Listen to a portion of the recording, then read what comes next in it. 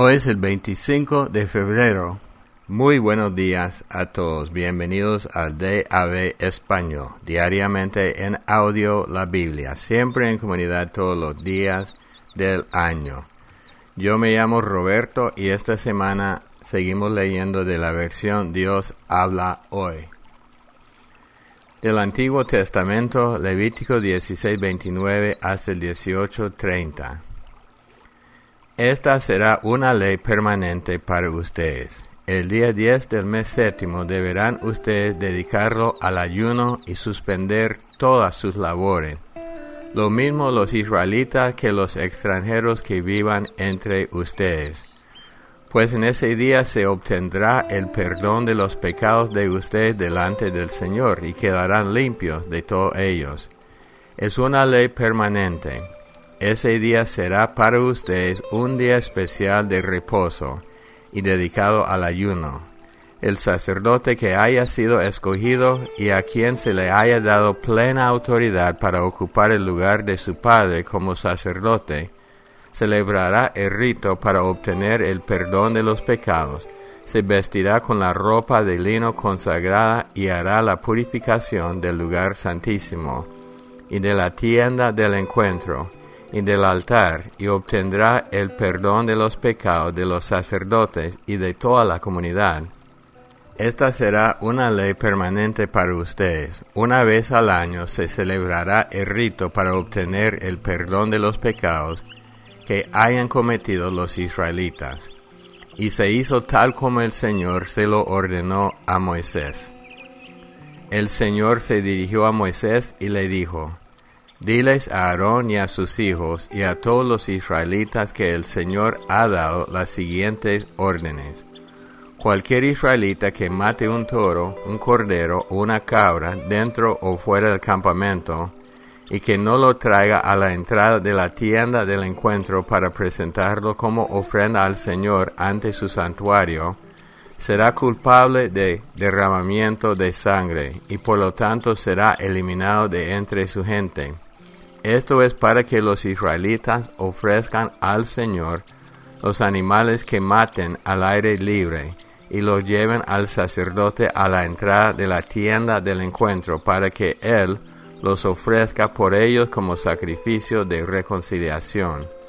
El sacerdote rociará la sangre sobre el altar del Señor a la entrada de la tienda del encuentro y quemará la grasa como aroma agradable al Señor.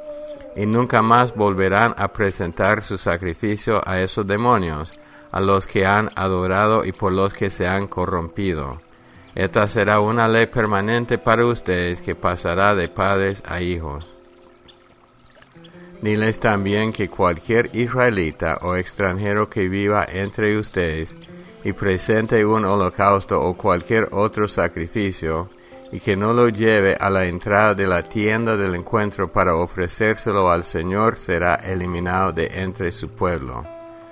Yo estaré en contra de todo israelita o extranjero que viva entre ustedes y que coma sangre en la forma que sea.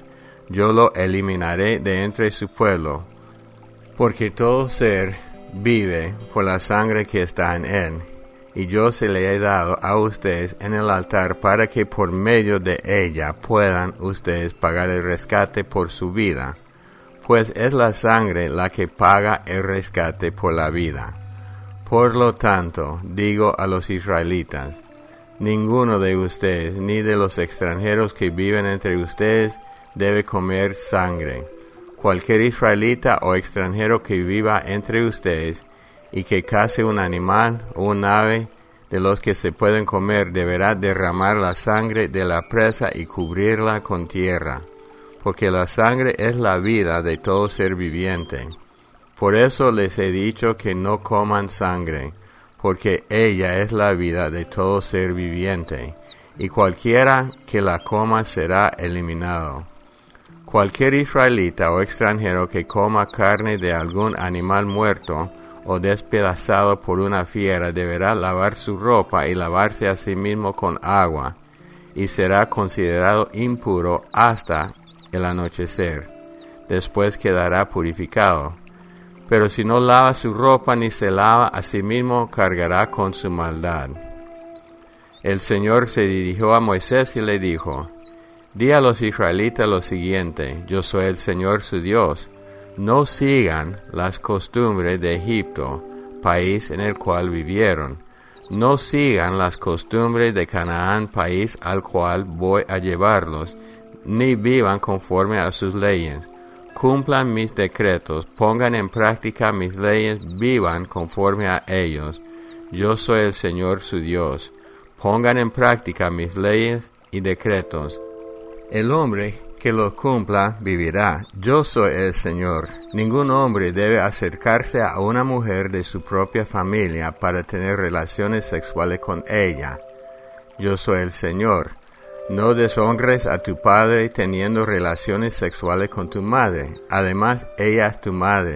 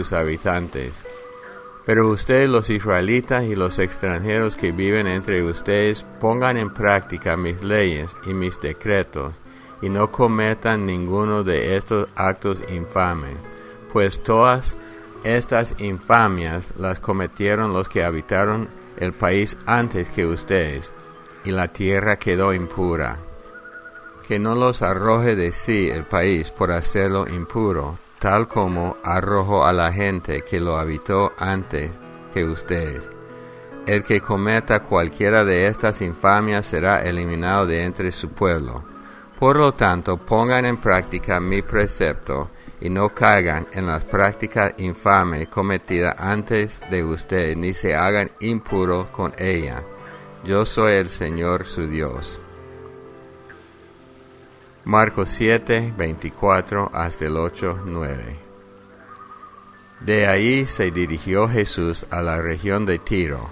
Entró en una casa sin querer que nadie lo supiera, pero no pudo esconderse. Pronto supo de él la madre de una muchacha que tenía un espíritu impuro, la cual fue y se arrodilló a los pies de Jesús. La mujer no era judía, sino originaria de Sirofenicia. Fue pues y rogó a Jesús que expulsara de su hija al demonio. Pero Jesús le dijo: deja que los hijos coman primero, porque no está bien quitarles el pan a los hijos y dárselo a los perros. Ella le respondió: pero Señor, hasta los perros comen debajo de la mesa las migajas que dejan caer los hijos. Jesús le dijo: por haber hablado así, vete tranquila. El demonio ya ha salido de tu hija. Cuando la mujer llegó a su casa, encontró a la niña en la cama. El demonio ya había salido de ella. Jesús volvió a salir de la región de Tiro, pasando por Sidón, llegó al lago de Galilea, en pleno territorio de Decápolis. Allí le llevaron un sordo y tartamudo y le pidieron que pusiera su mano sobre él. Jesús se lo llevó a un lado aparte de la gente, le metió los dedos en los oídos y con saliva le tocó la lengua.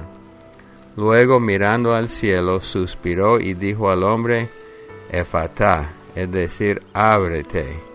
Al momento los oídos del sordo se abrieron y se le desató la lengua y pudo hablar bien. Jesús les mandó que no se lo dijeran a nadie, pero cuanto más se lo mandaba, tanto más lo contaban. Lleno de admiración decían: todo lo hace bien, hasta puede hacer que los sordos oigan y que los mudos hablen. Un día en que de nuevo se había juntado mucha gente y no tenían nada que comer, Jesús llamó a sus discípulos y les dijo: siento compasión de esta gente, porque ya hace 3 días que están aquí conmigo, no tienen nada que comer. Y se los mando sin comer a su casa, pueden desmayarse por el camino, porque algunos han venido de lejos. Sus discípulos le contestaron: pero ¿cómo se les puede dar de comer en un lugar como este, donde no vive nadie? Jesús le preguntó: ¿cuántos panes tienen ustedes? 7, contestaron ellos. Entonces mandó que la gente se sentara en el suelo. Tomó en sus manos los 7 panes y habiendo dado gracia a Dios, los partió y se los iba dando a sus discípulos para que ellos lo repartieran entre la gente. Y así lo hicieron. Tenían también unos cuantos pescaditos. Jesús pronunció sobre ellos la bendición y también mandó repartirlos. Todos comieron hasta quedar satisfechos y recogieron los pedazos sobrantes en 7 canastas. Los que comieron eran cerca de 4,000. Luego Jesús los despidió. Salmo 41. Dichoso el que piensa en el débil y pobre. El Señor lo librará en tiempos malos. El Señor lo protegerá. Le dará vida y felicidad en la tierra, y no lo abandonará al capricho de sus enemigos. El Señor le dará fuerza en el lecho de dolor, convertirá su enfermedad en salud. Yo he dicho: Señor, tenme compasión, cúrame, aunque he pecado contra ti. Mis enemigos me desean lo peor. ¿Cuándo morirá? ¿Se perderá su recuerdo? Vienen a verme y no son sinceros, guardan en su memoria todo lo malo, y al salir a la calle lo dan a saber. Los que me odian se juntan y hablan de mí, piensan que estoy sufriendo por mi culpa, y dicen: su enfermedad es cosa del demonio. Ha caído en cama y no volverá a levantarse. Aún mi mejor amigo, en quien yo confiaba, el que comía conmigo, se ha vuelto contra mí. Pero tú, Señor, tenme compasión, haz que me levante y le dé su merecido. En esto conoceré que te he agradado, en que mi enemigo no cante victoria sobre mí. En cuanto a mí, que he vivido una vida sin tacha, tómame en tus manos, manténme siempre en tu presencia. Bendito sea el Señor Dios de Israel, ahora y siempre. Amén. Proverbios 10, 15 y 16. La defensa del rico es su riqueza, la ruina del pobre su pobreza. La recompensa del justo es la vida, la cosecha del malvado es el pecado. Bueno, hoy en el Antiguo Testamento, en el capítulo 18, el Señor hace una lista detallada de los pecados sexuales y las relaciones sexuales prohibidas con mucho detalle, y uno comienza a pensar, pero esto debe ser por el sentido común. Pero hay que recoger que Dios está formando un pueblo que no tiene conocimiento de nada.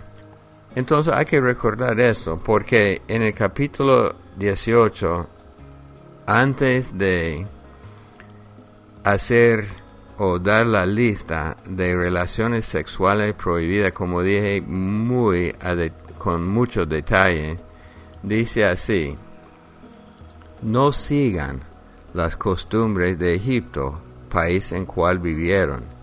Entonces ellos se habían formado con esas costumbres y obviamente habían relaciones sexuales prohibidas en Egipto. Y sigue diciendo: no sigan las costumbres de Canaán, país al cual voy a llevarlos, no vivan conforme a sus leyes. Israel era pueblo muy especial, Dios los llamó aparte y está dándoles leyes nuevas para distinguir entre ellos y los otros pueblos donde vivían y donde iban a vivir. Lamentablemente, y vamos a estar leyendo en este año el relato de los israelitas, al entrar en Canaán comenzaron a mezclarse no solamente con las personas, sino mezclar la religión de ellos, las costumbres prohibidas de ellos con sus propias costumbres, ofendiendo a Dios. Una tras otra vez vemos esto. El libro de Jueces, que vamos a leer más adelante, trata de esto, cómo la gente sabía que Jehová era su Dios, pero con facilidad salía de los principios de Dios y después caían bajo el juicio de Dios y después un arrepentimiento. Y vamos a tocar esto en Jueces, el ciclo del pecado. Ahora, ¿qué tiene que ver con nosotros? Bueno, los cristianos son pueblo especial. Según Pedro, somos una generación escogida, un sacerdocio real. Somos distintos, aunque vivimos en medio de un mundo que no ni reconoce a Dios. En este caso somos como los israelitas en Canaán. Somos como ellos. Tenemos que vivir en la tierra, pero no podemos caer en las costumbres no bíblicas del pueblo. Hoy día da tristeza ver a cristianos ser movidos por la corriente del mundo que no es bíblica. Hay muchas ideas no bíblicas que aún la iglesia, no digo la iglesia en general, algunas iglesias abrazan para quedarse bien con la gente. En el Antiguo Testamento, esta actitud siempre traía el juicio de Dios. Y este principio sigue en pie. No podemos ofender a Dios sin traer su juicio sobre nosotros. Ustedes que vayan pensando en las distintas cosas que hoy día ofenden a Dios, y como a veces los cristianos ceden el territorio al enemigo. tenemos que ser firmes. Yo no tengo que ir buscando cómo ofender a todo el mundo. No tengo que gritarles a todos por sus costumbres malas. El Espíritu me unge para compartir con ellos, pero no siempre busco el pleito. Sin embargo, no puedo ser movido por esas personas. Entonces, en mi país hay ejemplos de cristianos que dicen, no, soy cristiano, no voy a hacer esto, y todo el mundo lo ataca, pero son firmes porque están en Dios. Que tengamos nosotros esta fama. Padre Dios, en este día te damos gracias por tu bondad, por tu misericordia, por tus principios y por la fortaleza que tú nos das para no caer en la trampa de la corriente de maldad que va fluyendo a través de nuestras sociedades. Señor, ayúdanos a ser fuertes. Dice en 1 Corintios que siempre podemos evitar la tentación, siempre hay una salida. Señor, ayúdanos a ser sal y luz en esta tierra. No queremos ser como todo el mundo. Ancho es el camino a la destrucción, pero angosto el camino a la vida. Queremos caminar por el camino angosto y con los ojos abiertos para ver a la gente que podemos llevar con nosotros. En el nombre de Cristo Jesús. Amén. Bueno, siempre el correo electrónico de nosotros, davespanol@gmail.com, para cualquier pregunta sobre el ministerio. Estamos en Facebook con el usuario de Ave Español. Tenemos una aplicación para teléfono Android que está en la tienda Play de Google de Ave Español. Y los jueves estamos estudiando en una forma sistemática el libro del profeta Daniel.